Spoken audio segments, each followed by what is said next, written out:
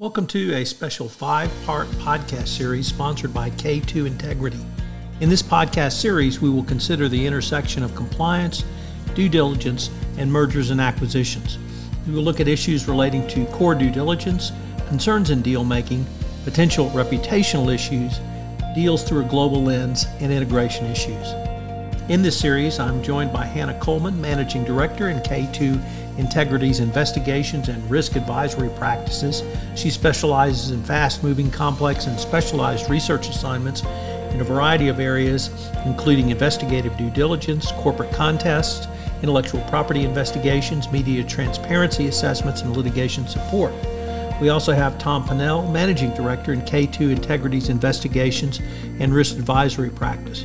With a focus on financial investigations, Tom leads the multidisciplinary teams working with corporate clients and their legal advisors responding to crisis events, including multi-jurisdictional, white-collar crime, misconduct, financial fraud statements, anti-bribery and corruption incidents, and compliance advisory work. In this part 3, I visit with Hannah Coleman on avoiding potential reputational issues through due diligence.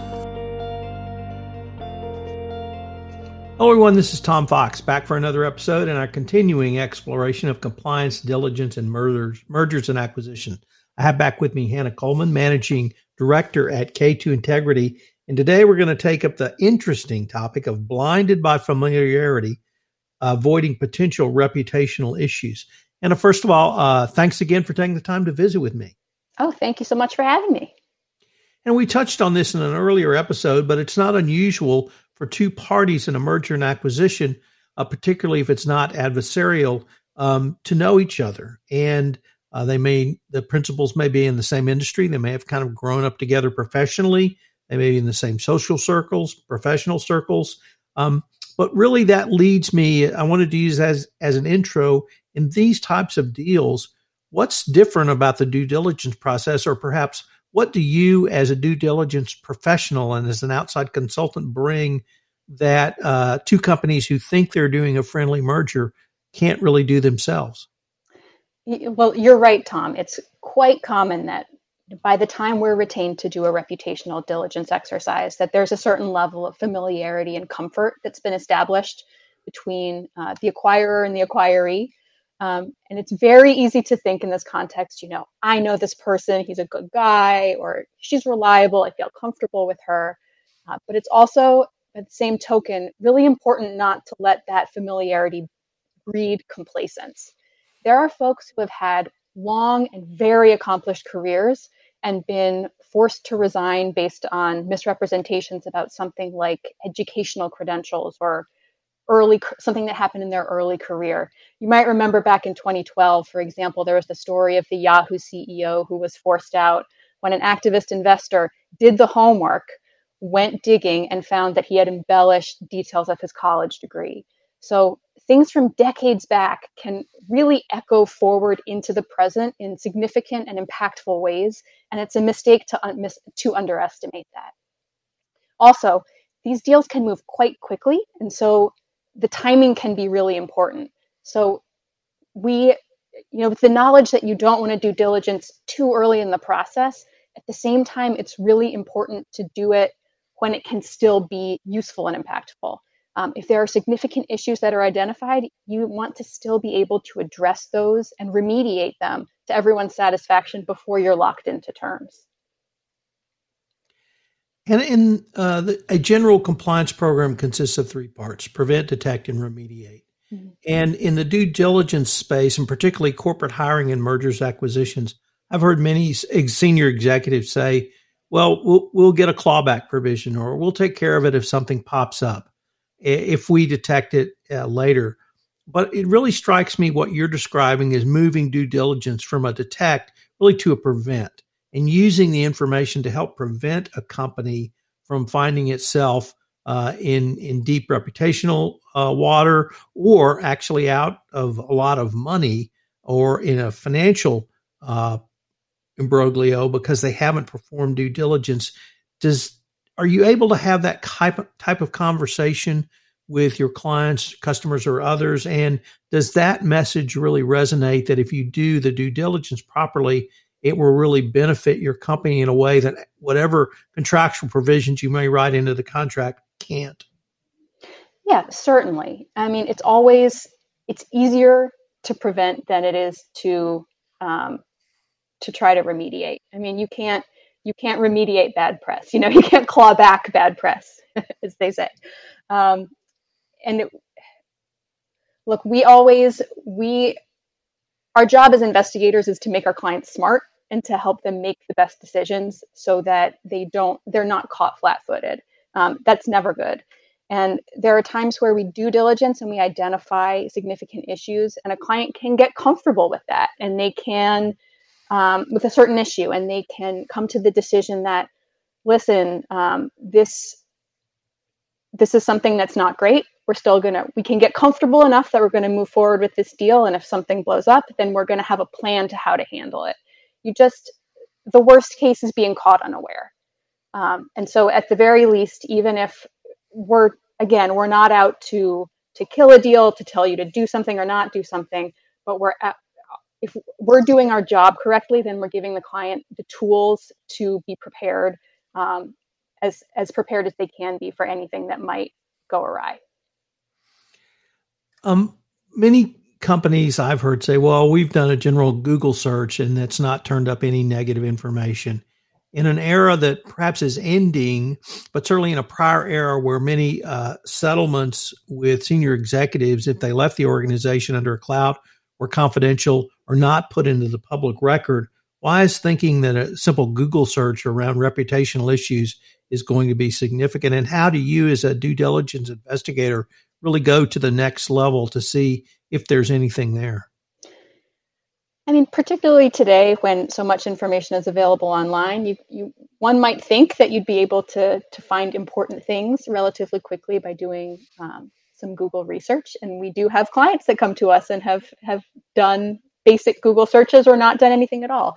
And certainly you might see some high profile issues there, but what you're seeing there is very limited. And as we discussed in our first episode, there can be a lot to sort through to figure out what's actually relevant. In some jurisdictions around the world where we work, there's a lot of limitations to the kind of data the public can access. So the challenge is getting enough information. In the US, there's no shortage of public information. The challenge there is really knowing where to look to find it. For example, if we're looking at an energy company, FERC, the Federal Energy Regulatory Commission, and some state agencies, but FERC has a library of information that covers complaints, orders, opinions, and other data about a company. It can be a real gold mine, but a layperson is just not going to know that exists. They're not going to know where to look or how to find it. Similarly, in some cases, particularly for small companies or companies who are located outside of major metro areas, local news will have a wealth of information and coverage that just doesn't make its way up to the national level and isn't high profile and kind of re-reported. At the other end of the spectrum, publicly traded companies that file with the SEC, we can identify a host of potential issues through those companies' own filings, things like accounting or financial reporting issues or disputes with auditors, among other things. Sometimes that is reported on, but oftentimes it's not. And so the challenge is really knowing where to look. And there are other kinds of issues that really do take some analysis and are unlikely to be written about. For example, we might see that there's been a pattern of recent litigation filed against a company by lenders. That could be indicative that the company is under some kind of financial stress or strain, and that wouldn't manifest in press coverage or have gotten to the point of a bankruptcy filing, certainly.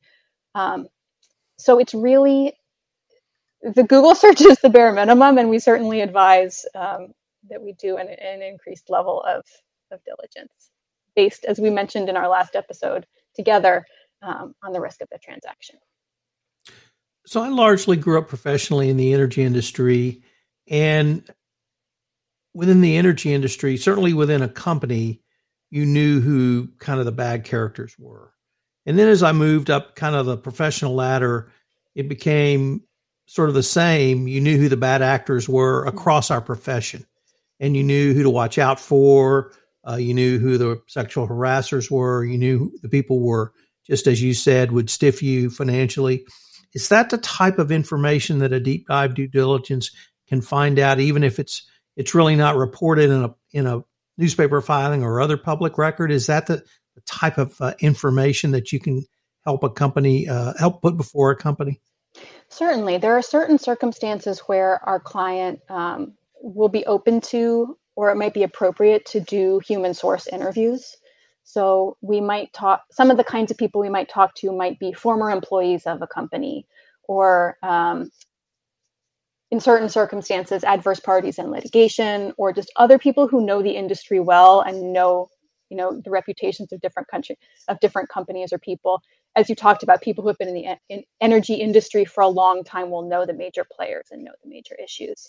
So there are circumstances where we do those kinds of interviews as well, to try to, and those can be focused either generally to get a general sense of reputation, or they can be really tightly focused on issues that have come up that we need to dig into more deeply or have a more clear understanding of. I was wondering if you could share with us an example of a situation where a client came to you after going really on autopilot that really turned into a bad result, and they had to ask for your help, or a situation where they did do that and the result was frankly very negative for the company. Mm-hmm. I think what we see more often are clients who come to us expecting that the diligence is going to be a formality, and then are surprised where they see real issues coming back to them. We've had, as I mentioned, instances where they expect that it's going to be check the box, kind of a formality, and then there's real findings there. One that comes to mind, an example of that comes to mind, is executive that we were looking at in connection with the acquisition of his company. We found that he had a Twitter account, not under his first and last name, so not immediately apparent.